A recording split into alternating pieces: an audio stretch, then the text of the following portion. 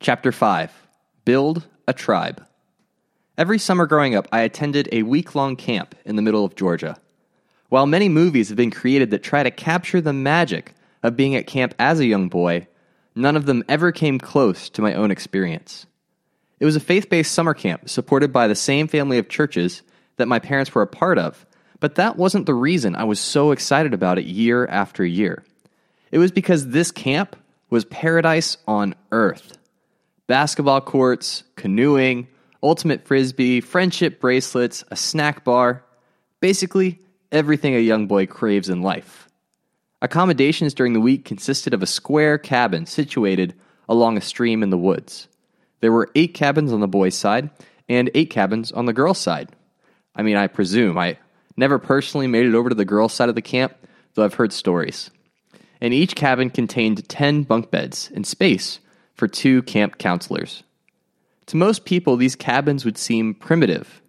There was no air conditioning, just a ceiling fan in the middle, and the floors were bare plywood. Paths worn between each cabin turned into gushing rivers of mud whenever it rained, and made trying to get to the main hall for meals quite the adventure.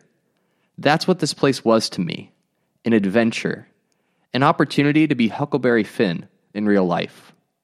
When you arrived at camp to begin the week, you would first move into your assigned cabin. You'd meet your counselors for the week, as well as the other boys you'd be sharing the cabin with. The cabins were assigned based on how old you were, so the summer when I was 10 years old, I was put in a cabin with all the other 10-year-old boys. Most years, I had no existing friendships with the boys in my cabin. The counselors were new most years, and since the camp ran for 8 weeks, even the friends you knew from previous years ended up coming to camp on a different week than you. But it didn't matter. Over the course of the week, no matter which year it was, or who the other people in the cabin were, the boys in that cabin became inseparable. We'd spend all day, every day, playing in the woods, eating together, and doing challenges as a team. Everyone felt included, and no one was left out. In less than 7 days, 20 strangers became a family. Why family is important. One of the most important achievements any small group can aspire to is developing a real sense of family. When the people in your small group are devoted to each other, when they genuinely care for each other, that is something special. Developing a sense of family in your small group creates a safe environment. No one gets kicked out of their family because they had a bad week or a poor performance. The security of knowing that you are a part of a loving and spiritual family means you can let your guard down a little bit. If you've ever been in a cutthroat corporate environment where you don't know who to trust, then you've experienced the exact opposite of this. If you haven't, let's just say it's not much fun and leave it at that. The purpose of your small group is not just about helping people grow spiritually. More importantly, it's about building a kingdom community, a family of believers that eat, breathe, and live in one another's lives. Building family is not just for the benefit of the other members in your group. Building family also has tangible benefits for you as the leader. That inclusive vibe, that applies to you when you lead a lousy lesson. It applies when you're having a bad week and you just need a hug. It applies when you lack confidence and need someone to remind you how important and loved you are. Building family makes leading easier because you are free to make mistakes. I can't tell you how many times I've met an insecure leader, more than I wish was true. It's not always easy to see, but the signs are pretty obvious once you know what you're looking for. Insecure leaders are super bossy. Insecure leaders don't admit when they make a mistake and are quick to shift the blame. Insecure leaders struggle to give up control. Insecure leaders pretend that everything is amazing all the time. And insecure leaders don't have truly close relationships. What's going on? Why would any leader want or desire this kind of existence? Chances are, these leaders don't feel safe in their small group. They don't feel safe enough to take off their super spiritual mask and let people see who they really are. They don't feel supported by their group, and so they believe They have to be perfect all the time, or risk being exposed as a fraud. This is not a sustainable way to lead. It's unhealthy, and it's not even effective. The cure for all of these insecure leader symptoms, in addition to a nice big dose of humility, is to develop a strong sense of family alongside the people you are leading. You're not perfect. Everyone already knows you're not perfect. It's much better to create an environment where you feel safe being yourself, rather than exhaust yourself trying to keep up the charade. 3 layers of relationships. Every person seeks connection on 3 levels. You can think about it like concentric circles, one circle in the middle, with a slightly larger circle outside of that, and a still larger circle outside of that second one. And each of these circles represents a different depth of human connection, and every level is vital to the overall health of your relationships. We're going to explore the centermost circle, which is one-on-one relationships, more in depth in the next chapter. But for now, let's start with the outermost circle, the big picture. The big picture.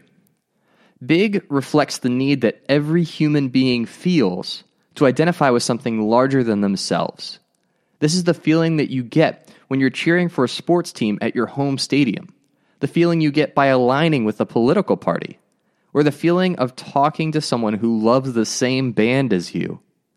As a small group, it's important to connect with a larger spiritual family. One of the things that initially attracted me to Christianity was the promise of being a part of God's kingdom and His plan to save the world. Talk about exciting. When things aren't going well, when people in your group are facing tough situations in life, when that one sin or that one illness just won't go away, it's being a part of something bigger that inspires you to keep going. Seeing the big picture keeps you in the fight because you know that you're not alone.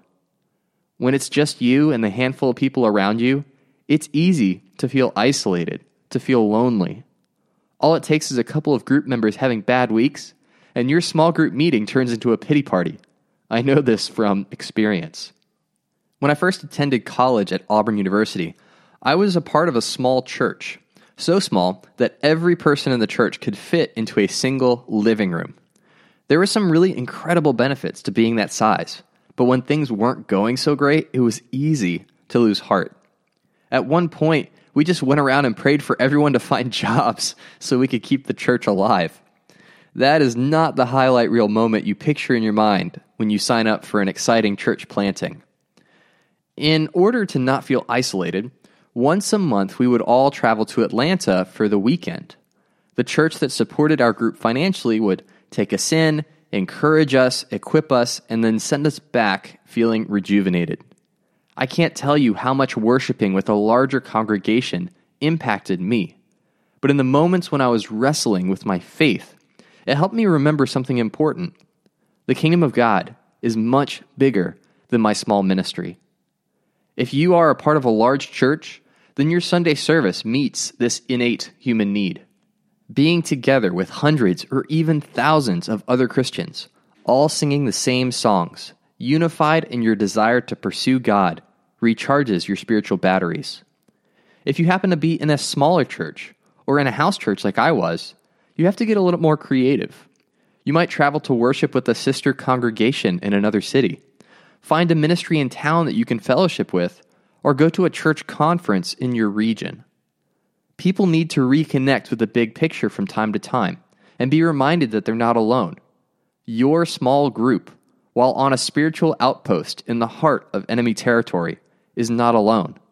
The big picture is what keeps you grounded.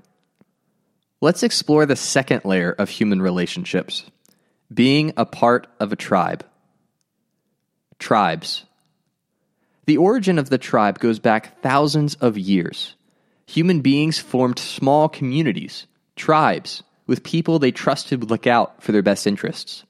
They worked together to survive, to fight off predators, and provide for the needs of those in the group. It's definitely nice to be able to fall asleep without worrying about a bear storming your cave and shortening your lifespan. We are social animals. And even though we don't face the same life and death stakes our ancestors did, being a part of a smaller group of trustworthy peers is an important aspect of our relational needs. The early church was very quick to develop a tribe among the early believers. After Pentecost, a wide range of Jews from different regions, different languages, and different backgrounds came together to form a new community. It is at this point in the new Jesus movement that we see what would define the Christian tribe. All the believers were together and had everything in common. They sold property and possessions to give to anyone who had need.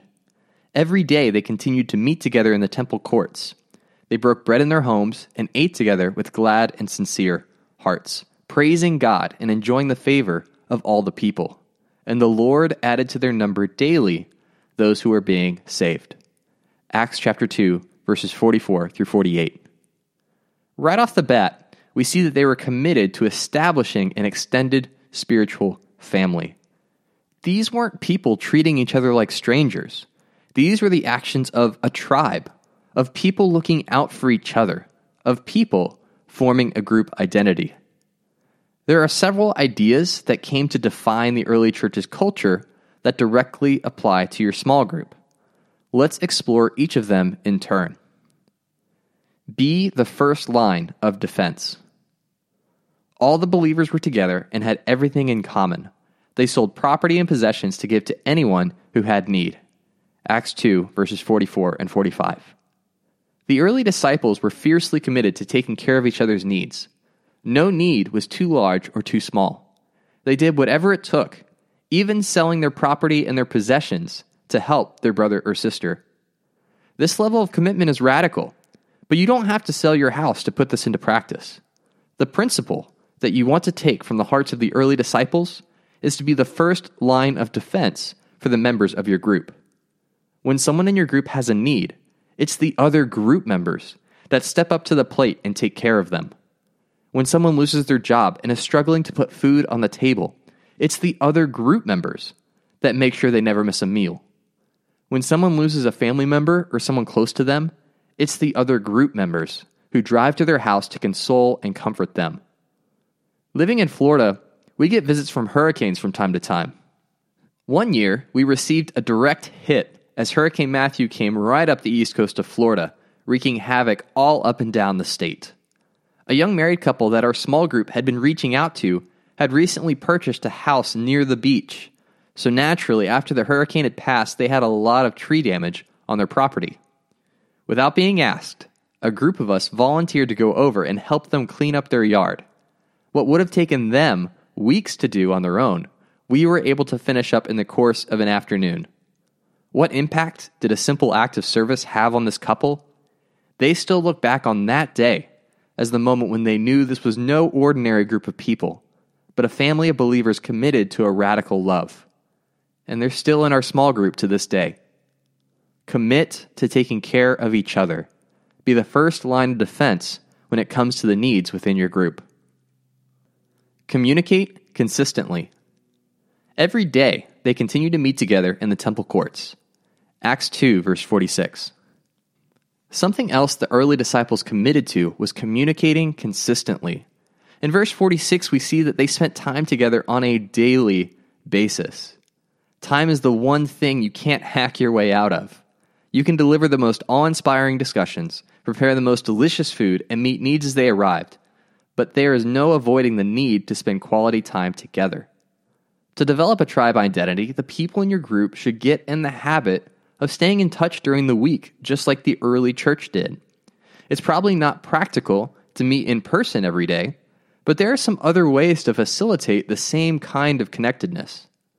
One option is to set up a Facebook group, or whatever the equivalent is at the time you are reading this. I've used this method to great effect for several different small groups.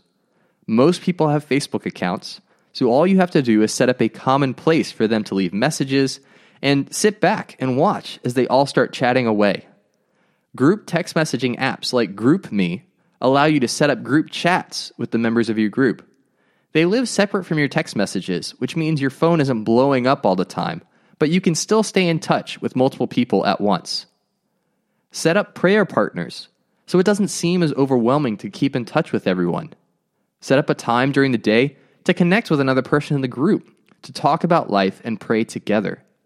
This doesn't have to be super formal and may be as easy as shooting someone a text message the day of to get something on the books. If you or someone in your group tends to be more introverted, this will probably be the most effective way to maintain connection during the week. Whatever method your group decides to implement isn't as important as the consistency you apply to it. Developing a consistent means of communication is the essential element. Break bread together. They broke bread in their homes and ate together with glad and sincere hearts, praising God and enjoying the favor of all the people. Acts 2, verse 47. Make it a point of emphasis to share regular meals with each other. This can be as easy as putting together a potluck meal for your small group meetings, but sharing food together is one of the best ways to bond. The University of Chicago performed a study to identify the link between food and cooperation. They discovered that giving strangers the same food to eat together led to increased trust and allowed them to resolve conflict more effectively. What is it about food that has this magical effect? When you eat the same food as someone else, you develop a bond with that person. They become less strange to you, more relatable, and that leads to increased levels of trust and cooperation. This same science is going on behind the scenes every time you sit down to share a meal with someone. They are becoming less strange and more familiar. After all, if you both like eating Hawaiian pizza, they must be all right after all, right? In a tribe, trust is the name of the game. Be purposeful in planning and sharing meals together. Eliminate cliques. All the believers were together. Acts 2, verse 44. One thing that often goes unnoticed about the early church was how committed they were to being inclusive. All the believers were together, not just the ones who naturally got along. All the believers were together, not just the ones with the same cultural background. The early church included Jews from every corner of the known world. This is before the gospel started spreading to the Gentiles. But that didn't stop them from forming a singular group identity around their belief in Jesus. The biggest enemy to having the same heart of inclusiveness in your group is cliques. A clique is a small group of people with shared interests or other features in common who spend time together and do not readily allow others to join them. Cliques are formed through exclusion, not inclusion. Unfortunately, our natural tendency is to gravitate towards people that are just like us. Human beings gravitate towards people that are similar to themselves since it's much easier to relate to them. It doesn't take as much work to get along with someone if they like the same food and the same football team that you do. It's work to build a friendship with someone who doesn't share the same interests that you do. As the leader, you want to be purposeful in dissolving any cliques that form.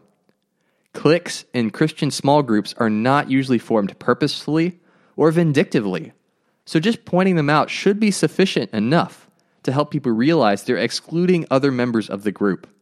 If not, then a more serious conversation will need to occur so their hearts do not become hard and self-righteous. It's not bad for people to want to spend time with each other, but you don't want to create separate groups within your small group that don't interact with each other. Everyone in the small group, though different, needs to feel like they're a part of the same family. The reason those weeks at camp were so special was that the other boys in my cabin and I unknowingly formed a tribe identity. Everyone felt included, and everyone looked out for each other. After a week together, we were no longer strangers. We had become a family. Every small group is different because every person is different. Your tribe will be unique, and that's a good thing. Implement the characteristics we see in the early church, and your small group will grow closer together than they've ever been. Take the next step. Grade your group on each of the 4 things we discussed in this chapter. Be brutally honest. This is not a test where you pass or fail.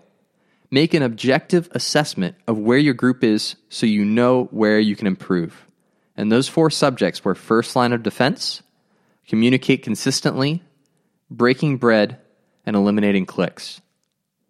Once you've taken the time to honestly grade where you are with each of these things, start to make positive changes related to each one individually. Preferably, start with the one you are weakest in and work your way up. Don't wear yourself out by trying to implement everything at once. You can be deliberate and make progress without burning yourself out. Imagine what it's going to feel like when your small group starts to feel like a tribe. Every person is going to feel like they're a part of a family that looks out for each other and loves each other deeply. When you can achieve that level of closeness, not only will your group stick together, but each person will feel safe enough to let their guard down and be true to themselves.